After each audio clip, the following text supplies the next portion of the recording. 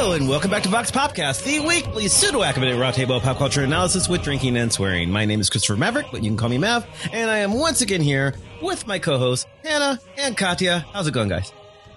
It's been a minute. Been a minute? Since when? I mean, I lose track. It's been like a month and a half since I've been on, actually. Oh, wow. Yeah. And Katya had never disappeared from any episode whatsoever. Nope, you were always there in our hearts. We were here 2 weeks ago. You're fine. Actually, you might have been on last week. Beforehand, we'll never speak of it. I don't even, I seriously lose track of what's on every show. Who's on every. Steph was on 2 weeks in a row last week, and I was like, "How long, Steph? It's been." Oh, wait, no, you were here last week. That doesn't usually happen with guests. I mean, as we discussed before, time is an illusion. Particularly ever since the pandemic, especially time is meaningless. So. Especially in podcast time, we're a nonlinear podcast. Time is extra meaningless in this context. That's true. We could have recorded this 8 months ago, and we couldn't have recorded this episode 8 months ago. Not this episode. But I mean, parts of it. Unless we can predict the future. I mean, some of us did. Well, some of us did predict the future. On that note, what are we talking about, guys? Okay. Imagine this. Maybe the fastest transition we've ever made. Yeah, imagine a story about how science is not driven by the truth, but by greed. That Earth as we know it is being reshapen, possibly to the point that it will no longer be suitable as a climate for humanity. About how universities no longer offer, sustainable pathways to research. It argues that people, without thinking about long-term consequences, act. A story that touches on the desperation of workers beholden to their bosses who hold all the power. A story that knows the inherent violence in which has been broadly called Western civilization and its knowledge practices. A story that knows global capitalism harms the most vulnerable. And, of course, I'm talking about the classic 1990 novel Jurassic Park. So, I thought we were talking about my Twitter feed. I mean, yes. I reread the novel for this episode because, as you probably figured, listener, when you clicked on it, we were talking about Jurassic Park and all the offshoots. I reread the novel and I was like, oh, so this was written, well, at least it was published in 1990, and Michael Crichton wrote versions throughout the 80s, and I think it's more relevant today than it was when it was published. Hey, he basically described as a 1990 baby. He basically described the progression of my adult life. Yeah, I mean, and reading it during a pandemic. A dinosaur? Wait a second. Well, yes. New dinosaur. You haven't seen the newest movie, so yeah, you could be. Hey, wilder than it is, but maybe also not. So we should slow down because we're talking about Jurassic Park, and we're talking about all things Jurassic Park from the novel through the movie, which has been out for a week now. By the movie, you mean the new, the sixth installment, Jurassic World Dominion, but also Jurassic Park, the original movie, yes. Yes, I guess I should have, from the original novel all the way through the most recent film. That's what we're talking about today. And when you suggested this, you wrote a blog about it. I did. And I want to welcome back to the show because our guest for this is friend of the show, Amy Hummel. Hey, Amy. Hey, Mav. So this was fun because Hannah wrote the blog, and I don't know, it was probably out maybe an hour or so. And then I guess Amy read it, and then she immediately started texting me thoughts about it. And I'm like, I've never read this book. I don't know what you're talking about. So I think I actually texted you. There was a book? I knew there was a book, but I'm like, I was like, I think you really need to talk to Hannah because I don't know anything. So behind the scenes stuff on the show. So, welcome back, Amy. Great to be here. I think the last time I was here was 6 months ago, so it has been a little while since I've been here. Okay. So I'm glad you keep track because I have no idea. It was Christmas. So, I had thoughts about Jurassic Park. I read it when it came out back in 1990, 1991. I was in high school. I was applying to colleges to be a biology major, and it was super cool to me to read it. And Hannah, I went back and I grabbed the copy that I still have off my bookshelf, and I didn't read the whole thing because I've had life the last couple days. 100%. I skimmed it, and I was reading some of the stuff, and I was like, wow, that like kind of sort of really turned out scientifically. And that sort of didn't at all yet, because I did end up majoring in biology and doing some of the things that you see in the movie. Did you clone dinosaurs? I did not clone dinosaurs. That was not on the syllabus in my 1995 lab class, nor was it on the syllabus. My youngest daughter, my one who has never been on your show, she just graduated high school and she took a biotechnology class this year. And I went back and looked, like, she did stuff in 60 days in high school that we didn't even do in a full year as biology majors in college 30 years ago. That's she can be on the show. If she wants to come tell us about cloning dinosaurs, she can come be on the show right now. We did not clone dinosaurs. Yep. That's like you know American of. education coming to. If they're not making their own hyper-capitalist theme park by high school, how will they ever succeed in the world? I mean, that she did. She just didn't clone dinosaurs. Saber-toothed tiger, right? I'm so glad that you're on the show because you actually have a background in science. And I thought I really was thinking when we were doing the show, I need to do a disclaimer. Like, we're not going to talk about how realistic Jurassic Park is. We're going to accept, when it resonates for the current moment. Because, what do I know about science that's beyond the 19th century? Which, by the way, the concept of dinosaur proper, 19th century, everybody, brought it around in under 10 minutes, I think. That wasn't bad. No, Yeah, which is actually mentioned in the novel of Jurassic Park. But this isn't like a show. We're not going to do what the scientists do every time there's a Jurassic Park movie that comes out and say, well, here's what they got wrong. Not going to Neil deGrasse Tyson this movie. Which we'll link in the show notes. It drives me nuts sometimes that they're like, well, the movies are just throwing all these dinosaurs together and they weren't even in the same period. And I get it. That's Jurassic Park. I actually don't, because the entire point of the movie is that we have brought the dinosaurs through time. Yes. Right. So in fact, any historical accuracy is meaningless. Yeah, and the movies are actually clear about that. Even the original movie is very clear about that. Yes. Again, okay, so because that's the thing that I know about from all these articles. Hey, hot take: this is dumb because the Brontosaurus and the Tyrannosaurus didn't live together on the planet at the same time. In fact, the Tyrannosaurus lived closer to now than it did to the Brontosaurus. We know that's not what the movie's about. There also aren't dinosaurs now, which is kind of a point of the movie. So much of the science just breaks down immediately. This is not a movie about science.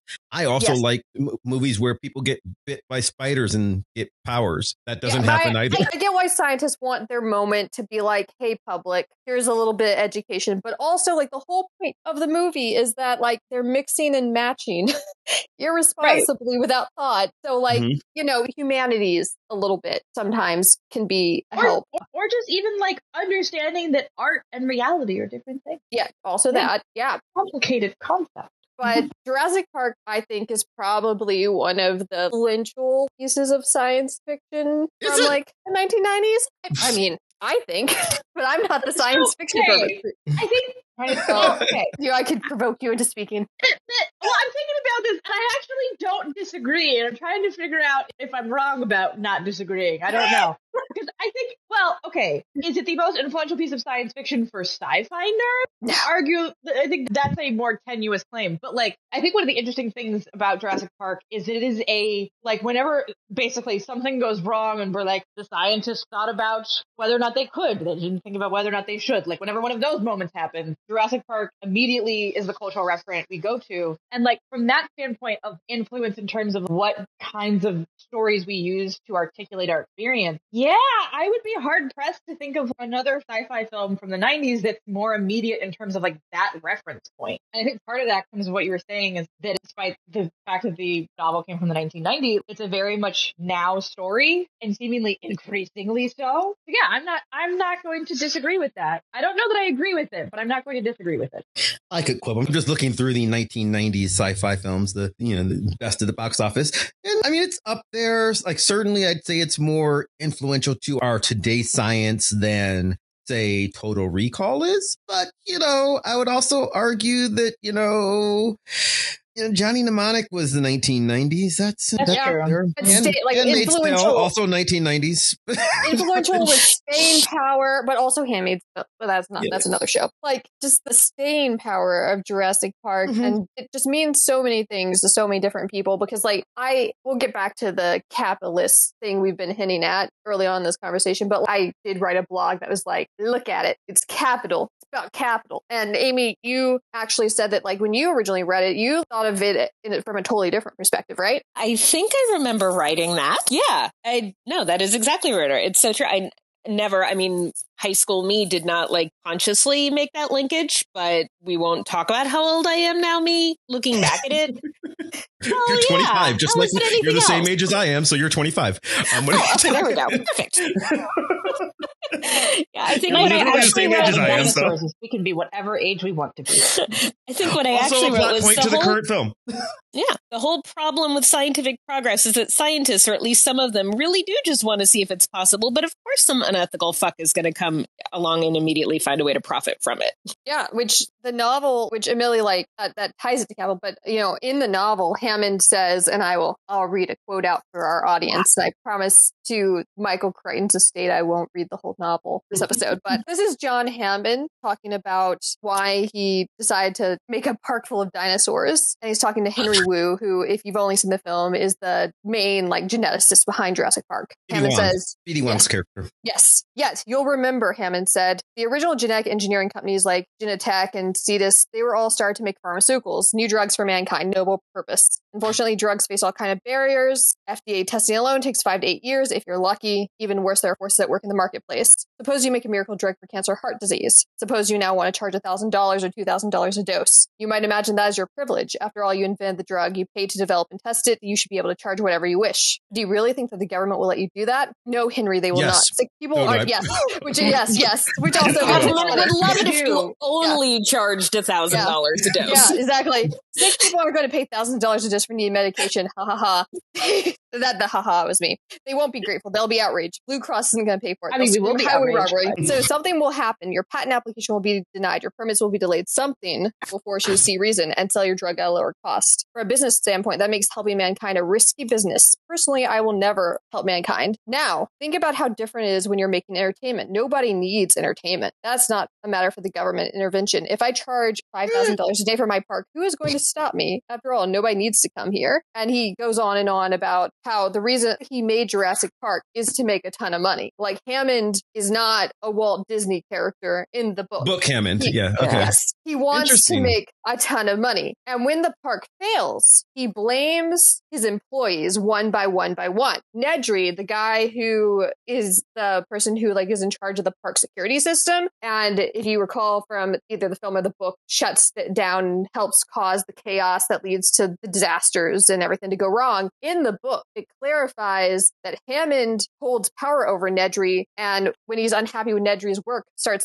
bad-mouthing him to Nedry's other customers and puts him in a bad position. And that's why Nedry is willing to turn on Hammond. Hammond also doesn't really like his grandkids that much. And also the reason why Grant and Sattler are willing to go to the park in the book is not set up as a joyous thing. Oh, we're getting more dig money. That's so exciting, like it is in the novel. It's the fact that they need patronage, and Hammond is a patron, and so they owe him. So, and even the first line in the novel is, the late 20th century has witnessed a scientific gold rush of astonishing proportions, the headlong and furious haste to commercialize genetic engineering. So it's all in all talking about commercialization of science and this sort of how ethics are being changed because of what you can make money off of and what you cannot, what you can and what you cannot, which I find fascinating that so much of this is there. I'm really interested in Amy as the scientist of this podcast currently, because at face value, I have not read the novel, so I'm assuming that there's some satire involved in there of nope, that just seems not correct. You can absolutely charge stupid quantities of money for medicine. It was, wait, hold on. This is 1990? Yeah. You could, but regulation, I think he... Right, regulation is different, but I guess I'm just, in broad strokes, how much does that ring true to what it feels like the perspective of the average scientist, if that is such a thing that we can talk about? In terms of how it was in 1990 or in terms of today? Yes. I mean, I know it's a lot different now. I don't know all of how it was all done back then because that wasn't really my job then. It's slightly more my job now because I guess I'll just give the disclaimer that I work in biopharmaceutical regulatory affairs, which means working with the FDA to get drugs approved, studied and approved, although nothing to do with pricing them. You're the awful people that he's complaining about in that paragraph. People who's trying to help the people who she's on his side in this. Well, I'm the people at the company who give the stuff to the FDA. But I mean, I tell the people in the company, like, no, the FDA needs you to show this and do that and give them this data. So nobody likes regulatory affairs, basically. That's fine. I mean, the science, again, I only re-skimmed the book, but the bits that I read and certainly what they show in the first movie, it was fairly accurate, with some speculative extrapolation, right? Because when they made the movie, they weren't just making everything up. And I remember some of the parts, when they're showing in the movie, the little kind of Disney tour ride where they're showing and the little DNA guy pops out and explains stuff, showing the scientists doing stuff that is stuff we did in lab. But it was all very, this is kind of your typical speculative science fiction where it's taking what we know now and then extrapolating out 3 or 4 steps. I mean, all of that stuff that he said, I mean, that is absolutely the drug company world now. I mean, we know it. I mean, prices of drugs in the United States are ridiculous, and it's blamed on the costs of R&D. But does that sort of answer your question? Yeah. No, it does, because it's I think it's one of the things is I mostly study earlier science fiction, but I was really interested in scientists' attitudes around the atom bomb, and basically it's one of the examples we have of scientists coming together to try and basically convince the world that this was unethical and that we shouldn't be doing it as a society, and they were unsuccessful, as we know. Yeah, there's a variety of reasons that we can get into, but I think that that's the thing I was curious about is I feel in the humanities conversation around ethics and capital and things like that, and it's not to say it's more, I guess it's closer to what we actually study on the day to day. So I feel there's a more robust conversation around it. Whereas I imagine when you are studying, say, dinosaur DNA, it's not part of the subject matter as such. So I was curious, I guess, how much of a robust conversation is there around the influence of capital or, other cultural forces on science, and how much that's a, I guess, pressing conversation, if that makes sense. Yeah. I mean, other than obviously drug pricing comes around every now and then. I mean, the place that I think of those discussions today are around things it started with prenatal testing, but now it's should you CRISPR fetuses or embryos and, treat, the ability to treat a hereditary genetic defect that way. And then what do you then choose to do? And there was a scientist in China who did it, and he did it under the radar. He didn't tell the scientific community that he was doing it until the babies were born. There wasn't, ethics board reviews and all that things that you normally have with clinical research. And should tell people what CRISPR is. It's gene editing. Thanks. So sorry. I actually knew, but go ahead. I should point that it's snipping out the bad gene and replacing it with the right version. So if we're gonna say that PCR is Xeroxing genes, this is word control X, control V. So I did put in the show notes, there's a link to an article by the New York Times about when the price of drugs started skyrocketing exponentially, which is in the 90s. So it's after Jurassic Park came out. It was 97. It looks between 97 and 2007 in America, drug prices basically start tripling every year. So it's, so that would be a lot. That would be after the book. Speaking of, using gene therapy on human patients, in the novel, and this goes into the second novel as well in the Lost World sequel that Crichton wrote, not the film, which Mark Schulten left a comment that mentioned that there's an extension of a greed motivator multiplied from the first book, that the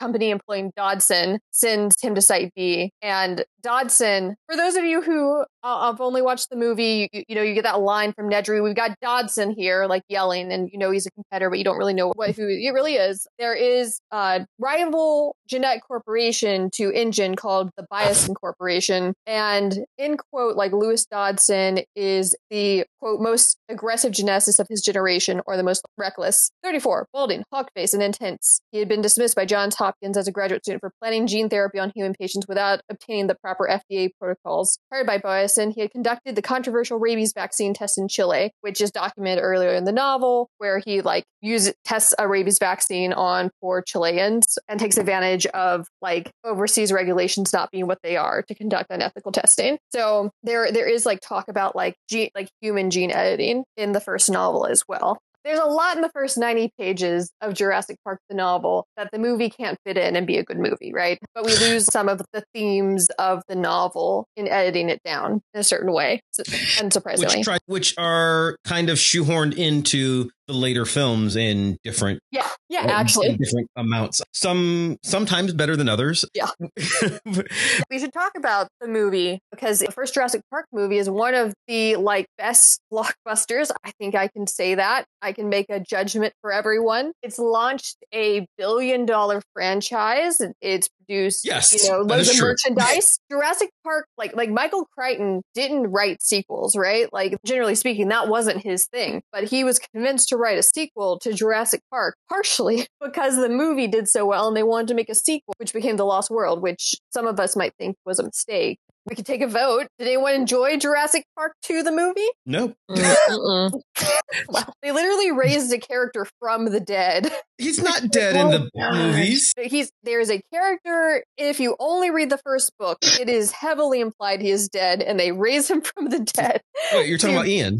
Yeah. So, okay, I mean, I'm not even using spoiler warning, and this book's from 30-something years ago. Okay, so in the first Jurassic Park book, Ian Malcolm, I guess you never see a body, but he dies. Yeah. Jeff Goldblum's character dies. And I know that part. I forgot about that. I've read that part. He does not die in the movie, but he very clearly dies in the book. But then Jeff Goldblum was the only person who signed on for the sequel of the major cast. So they knew he had to be alive. So therefore he had to be in the sequel novel. So the sequel novel opens up with, and I know this even though I've not read it, opens up with Ian Malcolm. It's amazing what they can do with science. And then it just continues, just ignoring the fact that he was eaten. He wasn't eaten. I'll say he wasn't eaten. So it's he was dead. He was dead. But not it's amazing what they can do with science. But not chomp chomp like the lawyer in the first movie. It's not, it's sort of like Stannis Baratheon in Game of Thrones, where you think he's probably dead, but you're never sure because he dies off screen and it's but is he coming back though? I didn't see a body. Anyway, so they literally raised Malcolm for the dead for the sequel. They didn't follow the book really. They just made up some characters, and also they somehow made Jurassic Park 3 eventually, and then Jurassic World and those sequels. Jurassic Park 3 is not a movie. That doesn't count as a movie. Movies have requirements of in order to I will acknowledge that it is media that exists on film. I will give them that. But a movie implies a story. A story implies that there's a beginning, a middle, and an end.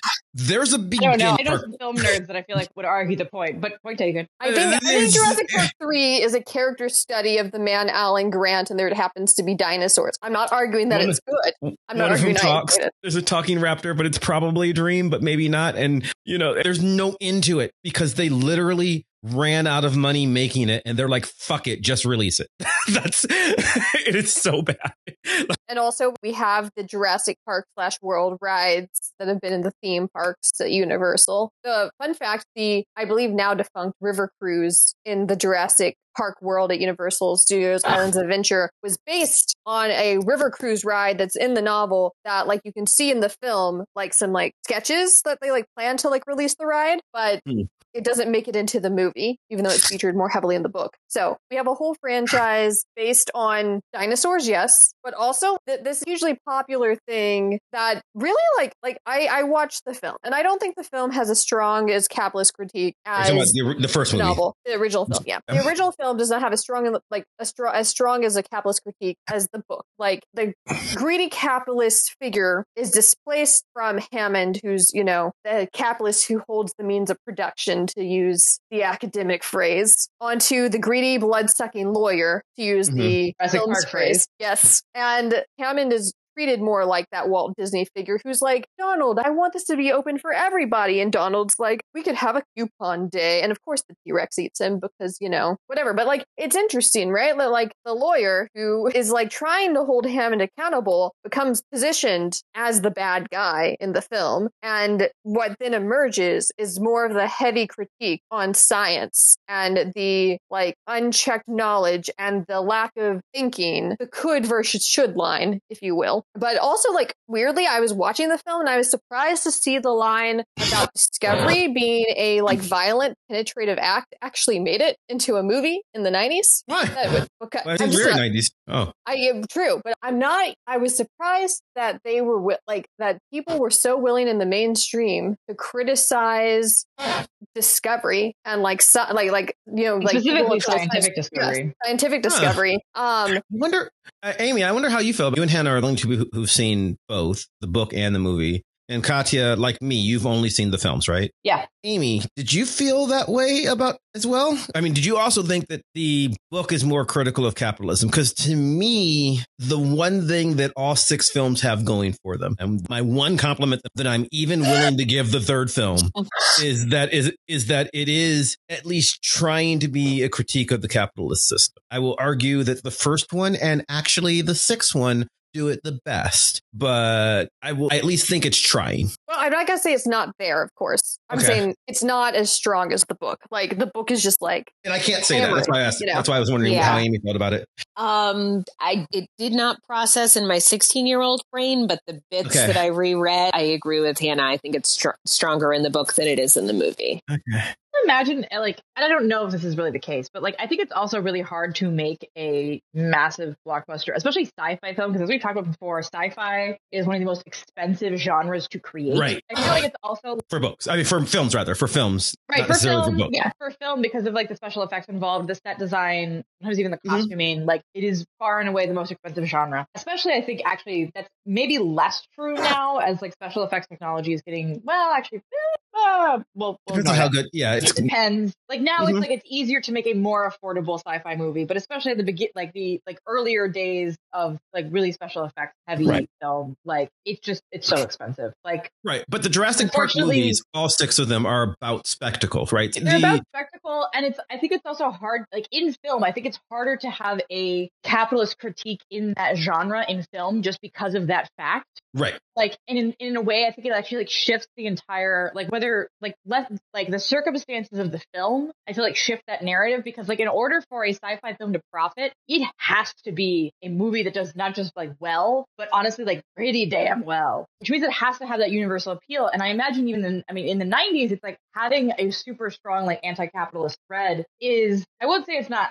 possible, but like I think it's harder because you need to have the film have mass appeal and then also have whatever argument or like thread or theme it's going to have. So for just to be clear, Jurassic World Dominion has a reported budget of $185 million.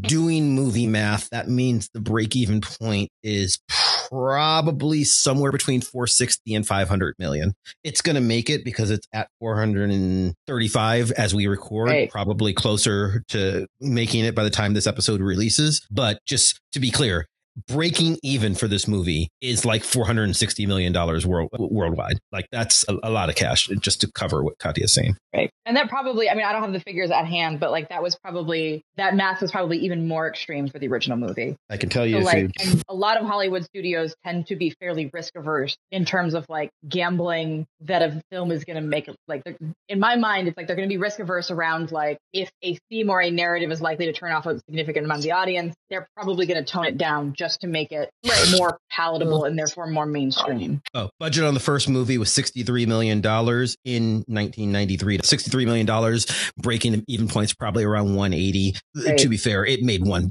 billion. It was one of the $1 billion movies. So. And to like your point about not speculate, just to your point about spectacle. Like the one thing that I've heard people talk about behind the scenes of making Jurassic Park, including Crichton, by the way, who was a script writer. So it's interesting to see how he like worked with another person and Spielberg who changed his own story and like cut it down and like shift the themes around, even if some of the lines stay true between book and film. But like, they talked about the dinosaurs. Like the dinosaurs have to look good, and to be fair, I think that the original dinosaurs in Jurassic Park look much better than, say, the dinosaurs in Jurassic World, the original Jurassic World, because a lot of them, they use a lot of practical effects and like they used, like rain and the trick of the night to like shoot the T-Rex. But like it was expensive and in fact at times dangerous because I think I read a story where like someone like fell down the T-Rex's mouth. So like there was a spectacle element and like you're supposed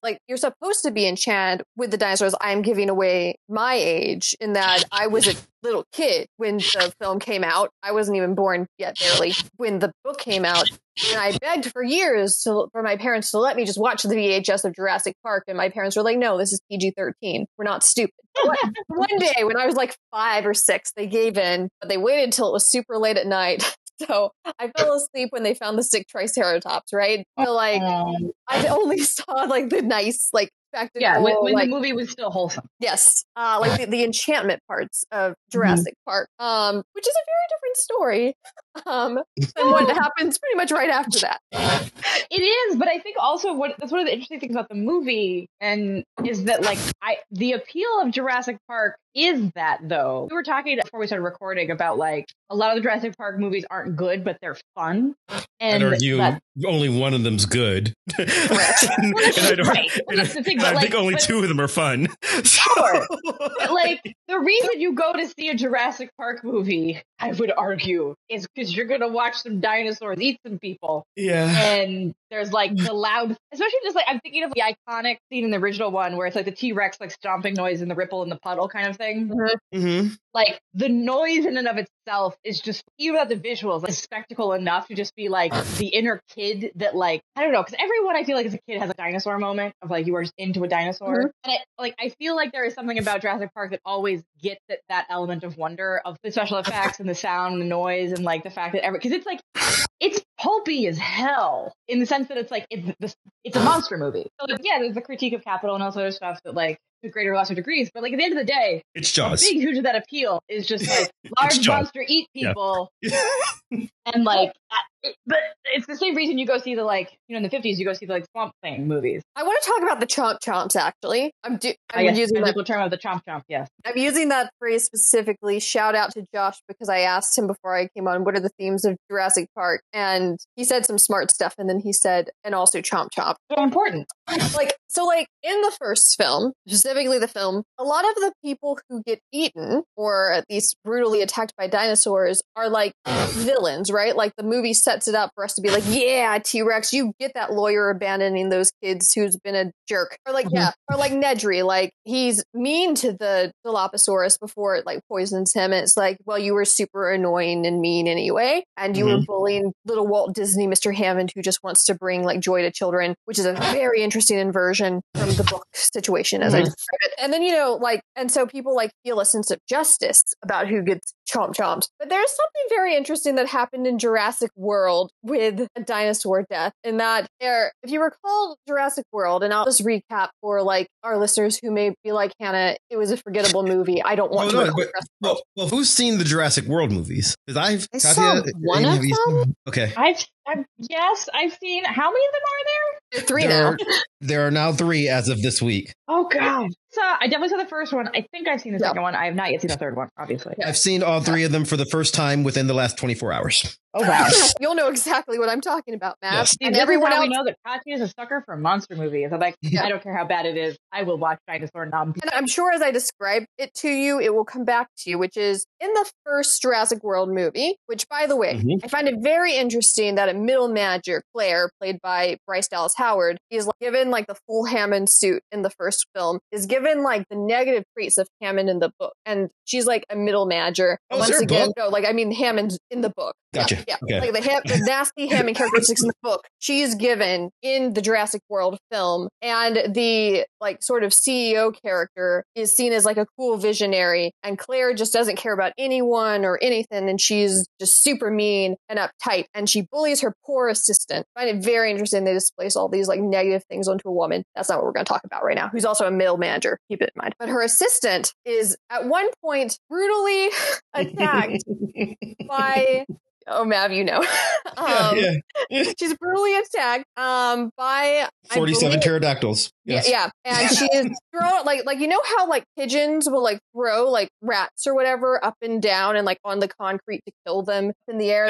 I did not until this moment, and I'm horrified.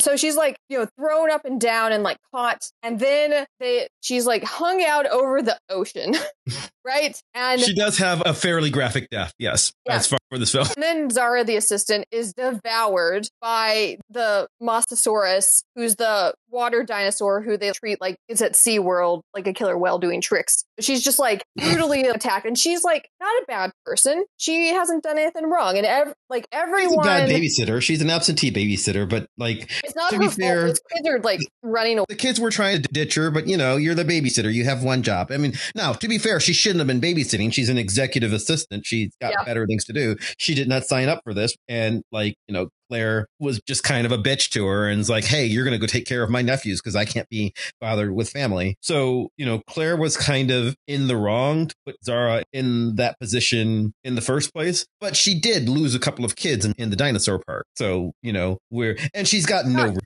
yeah, and not her fault. I say that like this, of course, I would argue, thinking about it, this makes total sense because Jurassic World, talking about spectacle, to get back to your point, Kate, all about spectacle. Like they genetically engineered dinosaurs to be greater than they like ever were in real life to like recapture the iPhone generation's attention or whatever they say. But like capital doesn't usually come after the gross CEO.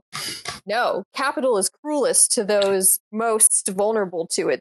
Like so of course, like the dinosaurs who are a part of this like park system, of course they're going to attack the poor worker. Makes total sense in the world of capitalism. I can't believe I'm defending Jurassic World, but that's my take on the chomp chomp. Also, they just wanted a graphic death. The thing is, I would, in all of the most recent 3 Jurassic World films, though, the gross CEO is certainly not innocent and gets chomped at the end of each of the 3 movies. So I know, okay, I can't. So I'm going to give a little bit of clarity here. The Jurassic World movies, which again, at time of recording, I've watched all 3 of them in the last 24 hours for this episode, because just so you don't have to, this is what I've done because I love you, the listeners. I've watched all of these films, just to have them fresh in my mind. The character names are not terribly memorable, so I'm going to refer to them by actor names. So, so Katie McGrath is the assistant. What was her name again? Zara. Thank you. Katie McGrath goes on to play Lena Luthor in Supergirl. Wonderful actress. She gets chomped, right? But the evil executive guy of note in the first Jurassic World is played by Vincent D'Onofrio, who probably our listeners know best as he's not the CEO. He's not the CEO. He's the representative. He's the only representative of big corporate that we have. Nope. It's Ifran Khan, who's the CEO of he got eaten too. Corporation. Yeah, he got blown up. He got eaten. He got blown up. But he's a benevolent CEO. He's exactly. That's what I'm saying. He's the CEO. Like the CEOs until Jurassic World Dominion, for the most part, are benevolent. It's like some like underling worker where the most negative. I see what you're saying. Placed onto them. You see. Yes, because the actual CEOs are trying to be benevolent and starry-eyed, like John Hammond in the first film. Jesus. Lockwood, is that the guy's name in the second film? He's an assistant. He's not a CEO. Isn't he? I thought he was I thought Lockwood's character was CEO. He was working with Hammond. Sorry. I was thinking of the villain. Yeah, I was thinking. Sorry. Yeah, Lockwood. Okay, so Lockwood gets smothered by his assistant, and Lockwood's not evil. He's a grandfatherly old type, and then in the third movie, the CEO is evil, and not only is he evil, he is Tim Cook. Tim Cook of Apple is the bad guy in the third film.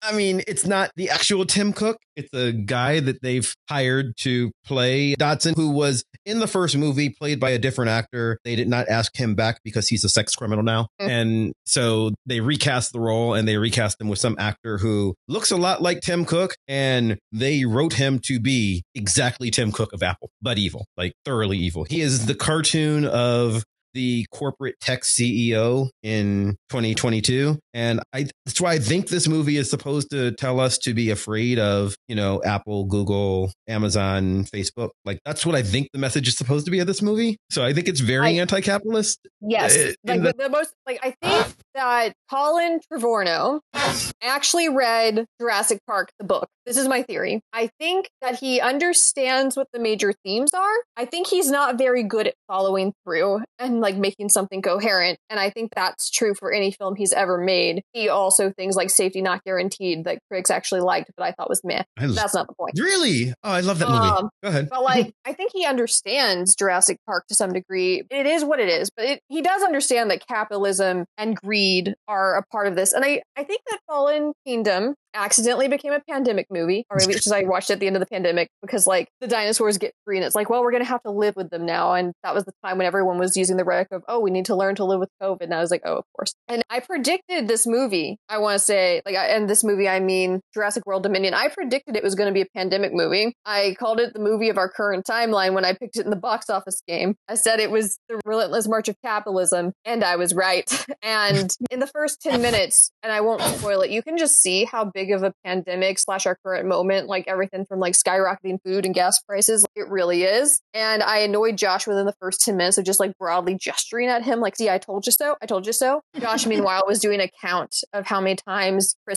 Pratt would put his hand up and try and stop the dinosaur. Oh God, how many? He counted 8. Really? It seems like hundreds. It seems so much like hundreds. Yeah. So that's my defense of Jurassic World is somehow, in terms of capitalism, it gets closer to the novel. And I think in reading the novel so closely to seeing Dominion, I was like, oh, someone read the book. There are some references here that the movies actually never picked up on, despite them like referencing other stuff in like The Lost World. Because like, if you remember, The Lost World opens with like a young girl on the beach and she gets attacked by tiny little dinosaurs. That's actually at the beginning of Jurassic Park, the book. I kind of want to go back a little bit to like a thing you guys were talking about a minute ago, which was like in the movies, the CEO types are like benevolent, whereas it sounds like in the book, they're more overtly kind of evil. Oh, they're totally evil. Yep. So I think one of the things I was thinking about is like, I actually think in some ways, I don't know, it's not that it's a better critique of capital, but like it's a different one, because I think like part of the takeaway from the films of Jurassic Park, which sounds like it's different from the movies, is like, because the scientists and the CEOs and whatever generally tend to be benevolent or at least just like driven by curiosity to a fault, is like, I think the message that gets across is that like, it doesn't matter how good of a CEO or good of a business person you are in this system, you will ultimately do this. You will fall down this trap, which I feel like is actually like, I get that it's not the original point of the movie and maybe it's less like explicitly anti-capitalism, but I guess to me like resonates more with like the actual problem that we're experiencing, in the sense that like, is Jeff Bezos a good person? No.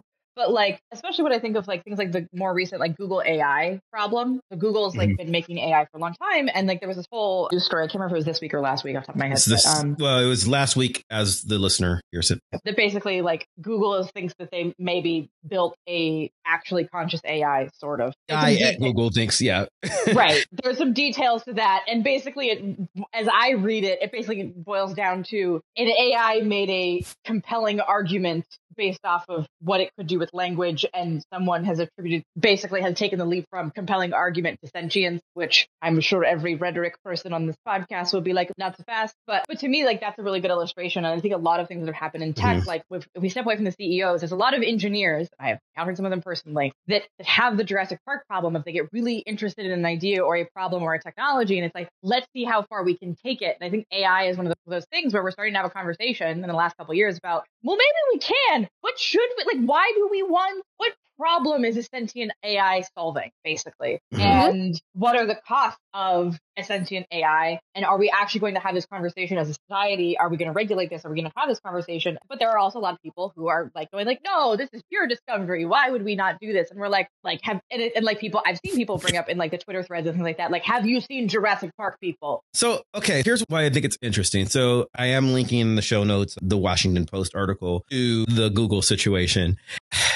Okay, so first we should be clear, just as a disclaimer, Google has not created a sentient AI. The guy who is afraid is being stupid. And we know that for sure. Like, now, that said, what makes the Google thing interesting is, they had a guy looking for it. He became concerned. He sent it up the food chain to, programmers and philosophers and theologians that Google had look at it. And they all said, no, it's not sentient. It's just fooling you because it's, that's what it's designed to do. Right.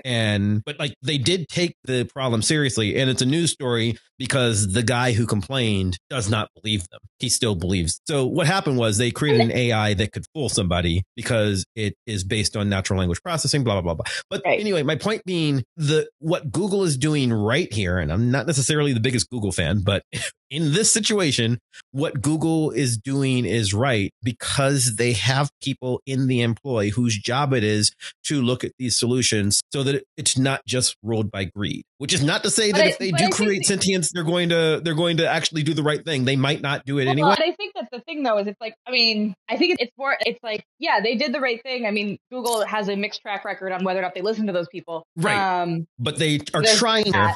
Mm-hmm. They are trying. I think it's more like, I mean, I think this is the interesting, for me, the more interesting question is like, who gets to decide like what's appropriate? Because at this point, like Google, let's say in a bizarro world, they actually had a sentient AI and like there is a profit, like they can do a Jurassic Park in the sense that there's some wildly profitable thing that they could do that may or may not endanger society. Let's assume that is a scenario. Like we are just believing that Google will make the right call or whatever. Right. And I don't. And I don't.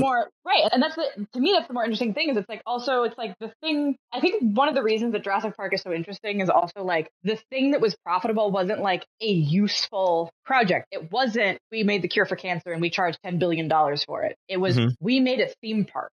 Well, okay, so that's where I was going because what you're talking about now is actually the plot to Jurassic World Dominion, believe it or not. I'm not saying it's a good movie, so let's not go crazy. And Hannah, you watched it this week as well. I finished watching it as we record, an hour and a half ago. So I literally came from it to here to do the show. In Jurassic World Dominion, Ian Malcolm, Jeff Goldblum's character, his job is now, I am the philosopher working for the corporation to make sure they don't go crazy and put greed ahead of, common sense ethics, right? And then he determines that they are, and then the company does the wrong thing and fires him, and then everything goes to hell. But that's the plot, right? So the answer becomes, listen to the scientist, listen to the philosopher, listen to the academics is like the message, I guess. And yet also complicated by the fact that admittedly different character in that the Malcolm of the movie, especially a movie in which Crichton is no longer involved because R.I.P. Michael Crichton. But the Malcolm of the book actually doesn't think that science itself is an answer in itself. Like he,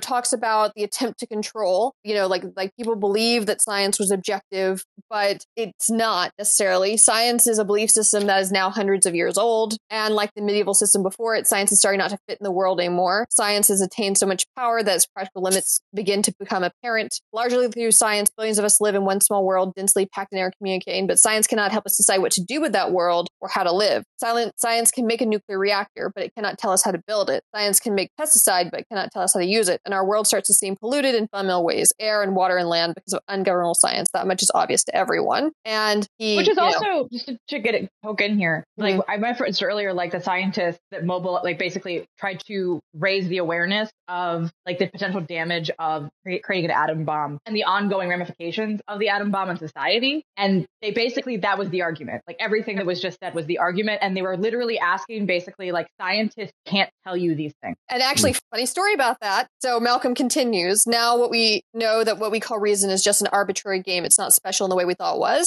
We are witnessing the end of the scientific era. Science, like other outmoded systems, is destroying itself. As it gains its power, it proves itself incapable of handling the power because things are going very fast now. 50 years ago, everyone was gaga over the atomic bomb. That was power. No one could imagine anything more. Yet a bare decade after the bomb, we began to have genetic power. Genetic power is far more potent than atomic power, and it will be in everyone's hands. It will be in kits for backyard gardeners, experiments for school children, cheap labs for terrorists and dictators, and it will force everyone to ask the same question, what should I do with my power? Which is the very question science says it cannot answer. And then Malcolm says, all major changes are like death. You can't see to the other side until you are there. So he likes to mention the atomic bomb a lot, and I don't, it's interesting, It doesn't entirely surprise me because, this is not an area of expertise for me. I mostly got interested in the movement of scientists around the atom bomb because of Isaac Asimov. I think I've mentioned on the show before, Asimov was interviewed by several major papers after the dropping of the atom bomb. He has this really great quote about how basically science fiction are a bunch of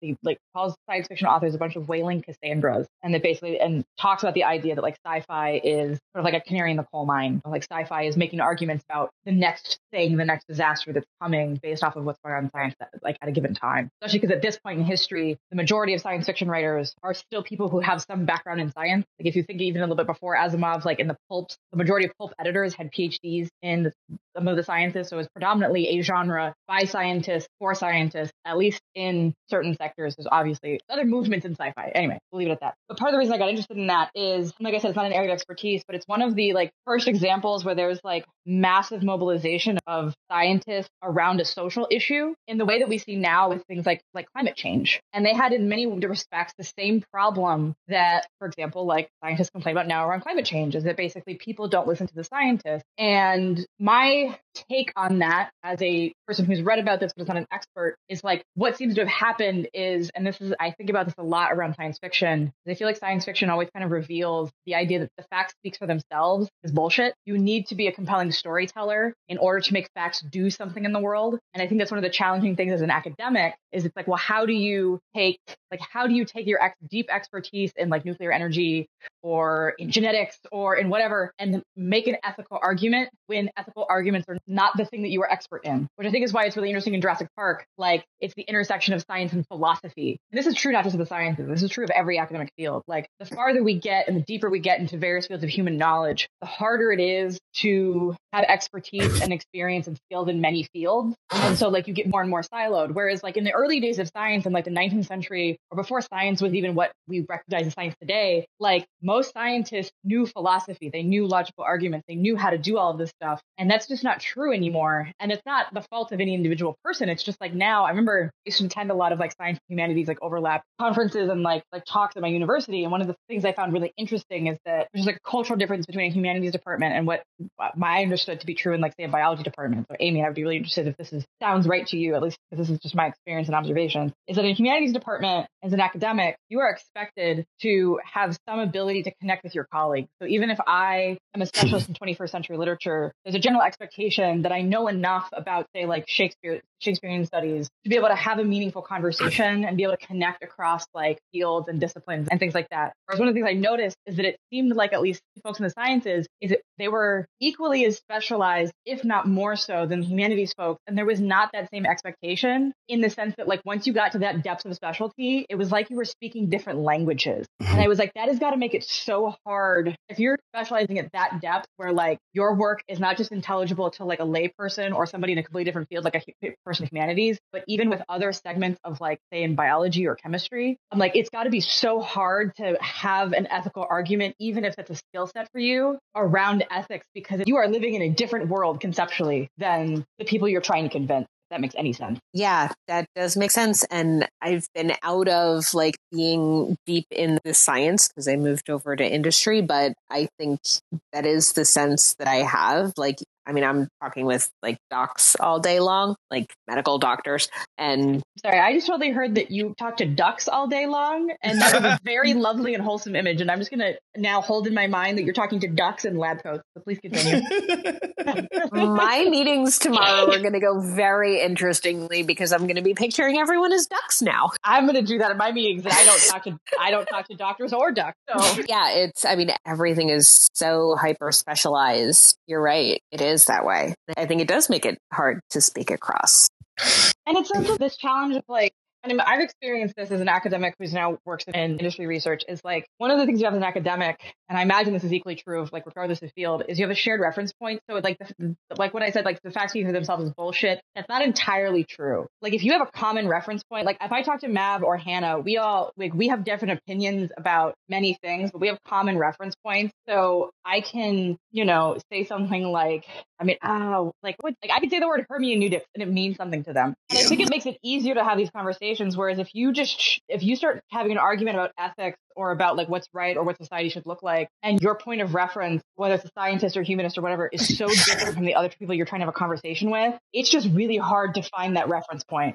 I'd push back a little bit though, in that I think academically, and by academically, I'm talking about even including, say, this show, right? This show, a pseudo-academic roundtable pop culture analysis, right? We have gone out of our way to sort of cultivate that as a world. And also the three of us, literally Hannah, yourself, and me, we're all a relatively similar discipline, even if we're at different segments of essentially English studies, right? Like we approach it differently, but at least if we were hired by the same university, we would be in the same department. Monica would not be. Wayne would not be. Many of our guests would not be. And that's sort of by design of our show, right?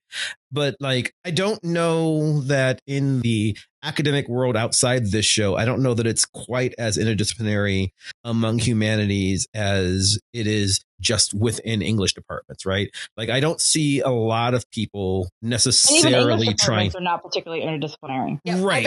I've seen a conversation on Twitter ongoing with people who consider themselves interdisciplinary, like struggling to find permanent positions because like universities are so siloed into like traditional fields and disciplines, and it makes it hard to get. It makes it hard to get published. This was true of my own work. I can't tell you how many times like I've applied to journals and they were like, we should absolutely publish this, but it's not for our journal kind of response. And I've heard that from so many different people. Right. And that's why I'm like some number of those are people just trying to be nice, but like some of that I think is also real. Well, I think it's the problem that you were speaking to and that these films speak to, right? Like, I'm not going to use dinosaurs. I'm going to use something completely innocuous, right?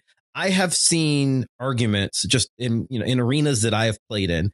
I've had a similar argument about some cultural theory with cultural studies people like ourselves, with theologians, and with philosophy people, and all three groups being completely unaware of the work going on in the other groups, as though cultural studies people don't know what theologians do. I mean, what is he? I mean, is he a priest? No, that's not what they do. But that's it's alarming. Weird, right? And so, I mean, probably there should be more crossover. Interdisciplinary work is nice, but like that's not where money comes from, and the universities care about money too. Yeah, well, funny thing you mentioned that, because I swear one of the last ones I'll do, but another reading from Jurassic Park. You want a university appointment? Yes, that's a mistake, Hammond said briskly. At least if you respect your talent. Wu had blinked. Why? Because let's face facts, Hammond said. Universities are no longer the intellectual centers of the country.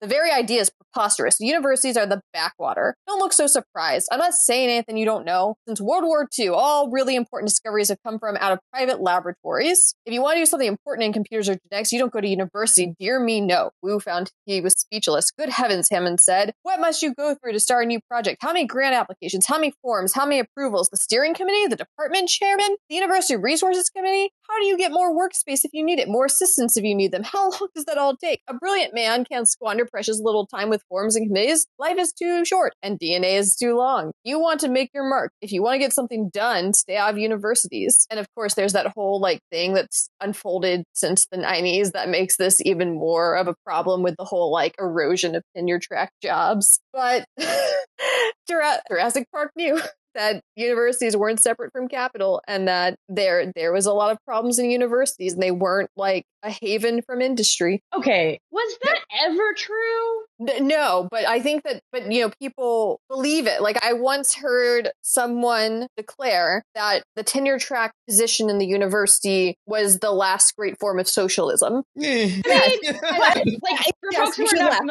folks who are listening who are not familiar with academia, the reason we're all making a noise is like there's an element of reality to that of like once you get a tenured position, you are technically protected from certain kinds of things. On the other hand, you only technically sort of in reality, but also like you don't get to be tenured by creating. There's no tenure fairy where you don't drop your diploma on pillow and go to sleep and then wake up. That's not how it works. Yeah. And this is more true of some fields than others, but like it's also depending on the institution. I remember like when I was early in my career listening to senior scholars talk about tenure and basically talking about the fact that like you give up a lot of freedom in what you talk about in order to chase tenure. Like you have to do certain kinds of research to get tenure. And then by the time you get tenure, the desire to do original or controversial research, like that part of your career has passed, because like tenure track jobs and academic jobs in general go to people who are doing what is expected in that field. Because like we were talking about, it's the same problem with interdisciplinarity. Like universities are really good at supporting the kinds of work that they already do. They have a hard time supporting work that is outside of the scope of what is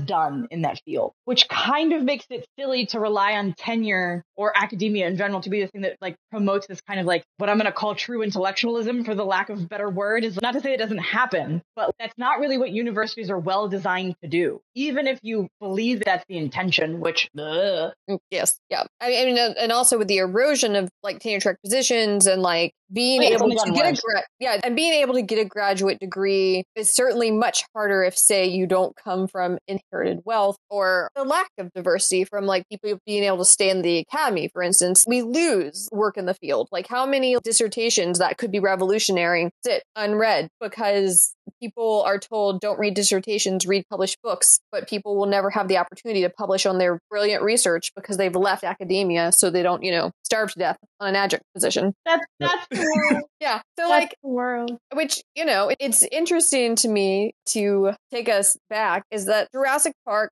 tackles everything from like, the university to modifying food sources genetically to, just casual sexism in the academy, which we didn't talk about and probably don't have time to, the fact that humanity is polluting the planet, changing the makeup of the planet. And in Ian Malcolm's words, last one, I promise, life on Earth can take care of itself. In the thinking of a human being, 100 years is a long time. 100 years ago, we didn't have cars and airplanes and computers and vaccines. It was a whole different world. But to the Earth, 100 years is nothing. A million years is nothing. This plant lives and breathes on a much faster scale. You can't imagine its slow and powerful rhythms, and we haven't got the humility to try. We've been residents here for the blink of an eye. If we're gone tomorrow, the Earth will not miss us, and we might very well be gone, is Jurassic Park is saying. And he points out that even though the planet might not be in jeopardy, we, humanity, are in jeopardy. All of this is like in this novel, and it feels like kind of chaos, and like everything's all happening at once and is still coherent and powerful. And I kind of wonder if Jurassic World Dominion, and I guess, Mav, you're the one who's seen it, so I want your opinion, if part of the reason Jurassic World Dominion is not chaotic is because it tries to tackle so many things that there is no powerful narrative thrust in the same way as the first film that's extremely tight and cuts a lot of things down, because it's the chaos of our moment. And the film is sort of responding to that, even if it's not doing a great job. I think that the reason Dominion works is, and this is a criticism that I usually throw out because I usually think it's a cop-out. A lot of times when a movie critiques poorly, the fans retort with, this is a movie for the fans, because they're like, if you're not a real fan, then you wouldn't really enjoy this movie. And critics don't know what this is. As a movie critic, what I think of, I think saying that we're media critics on this show is fair. We might do it a little different way, but as people who talk about movies, I'm a fan of movies. I love movies. I love movies so much that, this show exists, right? Like, and I you make us play the box office game literally every because I love movies. I want every movie to be good, right? And I think most critics, like, if I give a movie 0 stars, that hurts me, because if I paid money to go see something, or even if I got to see it for free on like somebody's dime because I was supposed to review it, I'm investing my time in it, right? I want it to be good. So it hurts to be negative, to be bad. I don't like giving bad reviews to stuff. So if I dislike something, it's because I really dislike it. This movie wasn't good. It didn't follow the rules of good filmmaking. It was just, but this was just fun. And I think more so than Fallen Kingdom, I think tried to do things that I think it thought were deep and they weren't. The first Jurassic World very much tries to go, what do people love about the first Jurassic Park movie? Let's just give them that, but bigger. We'll just do a lot of the same story beats. And Jurassic World is very much a nostalgia film. Jurassic World Fallen Kingdom bites off more than it can chew. And then Dominion has themes. It tries to make a point. Trevorrow does the thing that he's doing, but mostly the movie is not afraid to just be dumb and fun. I think one of my favorite points of the movie is there's a part where they're having like a really philosophical discussion. Ian Malcolm's trying to do his thing, one of his speeches of, should we do this, if we could versus we should, and what's the place of man and extinction, and is that a dinosaur on your shoulder? And then Chris Pratt goes, yeah. And he's like, oh. And it's just goofy and stupid. And I could not stop laughing. And everyone else in the theater was too. It was delightful and fun. And like, with all the capitalism messages and the things about, the place of science, another one of the messages in Jurassic World Dominion is, but family, right? Families are good. And, and also mothers love their children. This is a movie about a mother's love. A mother's love knows no bounds. It's not about genetics, but it is about genetics. And also it's also about like adapting to live together and cooperation, which I do find it very interesting that so many movies recently, whether it be Eternals or Everything Everywhere All at Once or Jurassic World Dominion, is like somewhat of like the final film's message is, hey, the planet's not great. We should probably learn to like live together, Yeah. It's got no solution for this, mind you. Critics don't like that there's no solution, but you know what? Like, is there we're living in an age where it feels like there is no solution. Like we're just like watching the world be what it is, Like I think you can have no solution. I think that critics don't like this movie because this movie is real dumb. It's dumb. It's no worse than like many other things. What I think is really happening is critics are conspiring against me. They don't want me to win the box office game. You're doing fine. You're doing fine in the box office game. This movie, I've had a lot of movies lately that I was disappointed in. We've talked about how I didn't like Doc Strange. Yeah. And, some people did, but whatever. This movie, if I had to give it a rating, if you are going to force me into a 5-star rating system, it's 2 stars with an asterisk of this is a stupid movie, but go see it anyway because it was just so much fun. Like, again, there's the point in the movie where the little girl, Maisie is her name, the character's name. And again, spoilers for this film. Spoiler alert.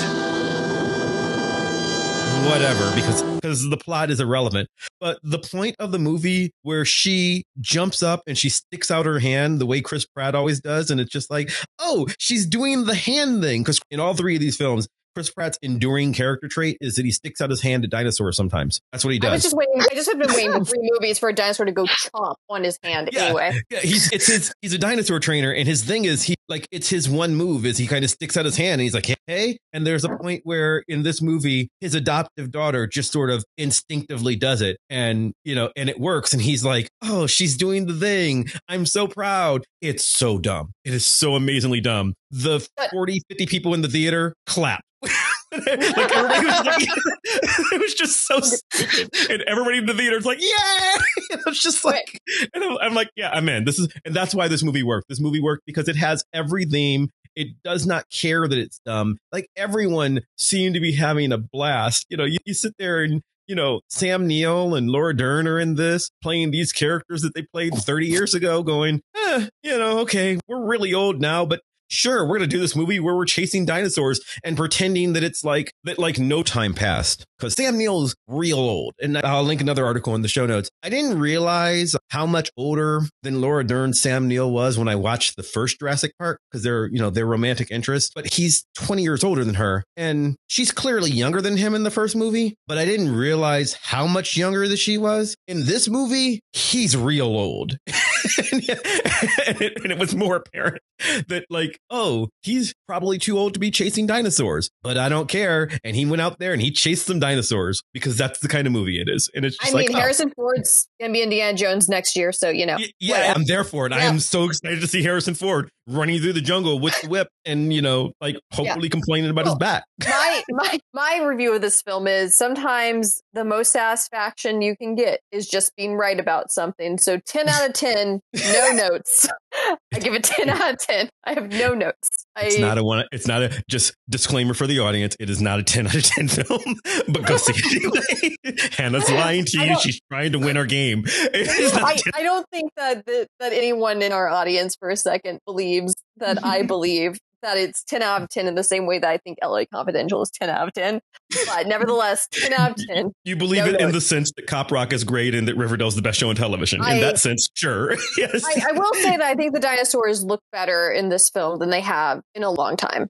Overall. There's fewer dinosaurs in this one than there could be. But they look Yes, there's restraint. Let's be real. The first Jurassic Park movie, it had dinosaurs, but they spent a lot of time building up to the dinosaurs. So different kind of film. Mm-hmm.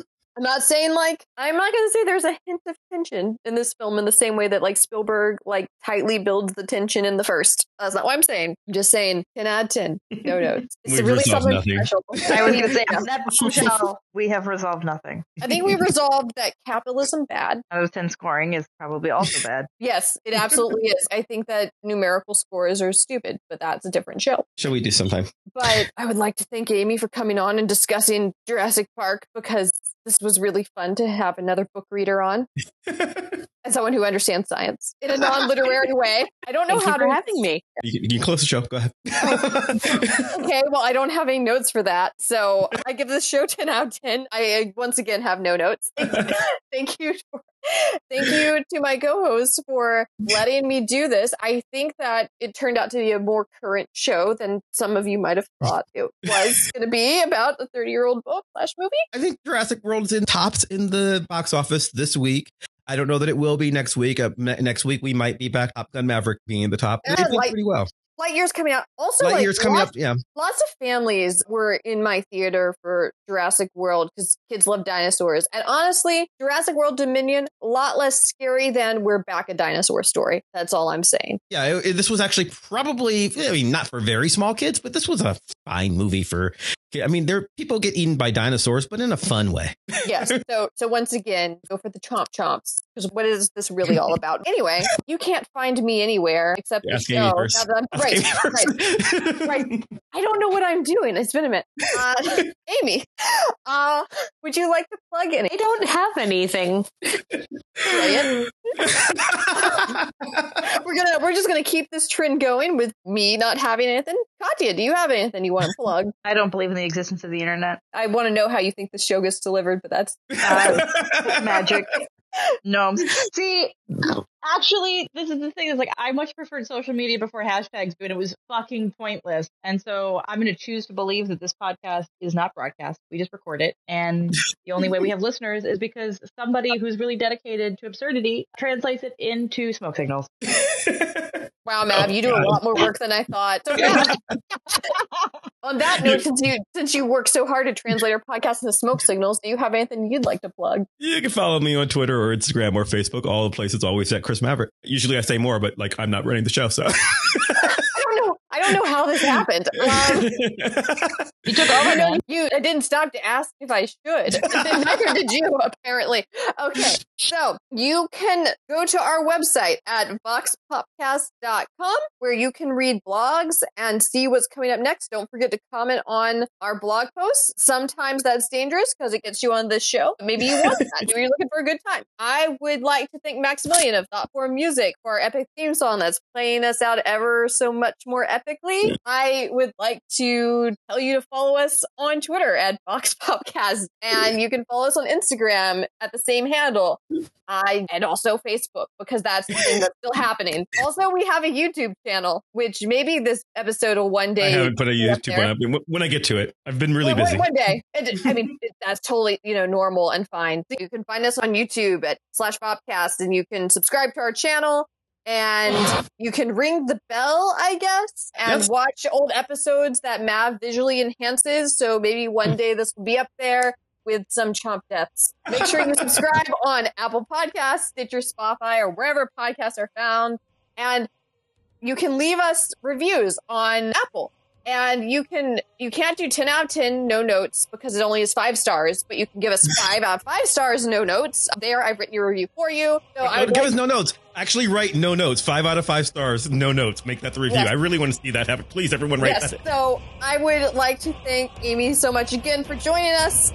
I'd like to thank my co-host once again, and I'd like to thank you, the listeners, for listening. Have a good night, everybody. Bye. Bye. The most unhinged outro ever. I told you I had no notes.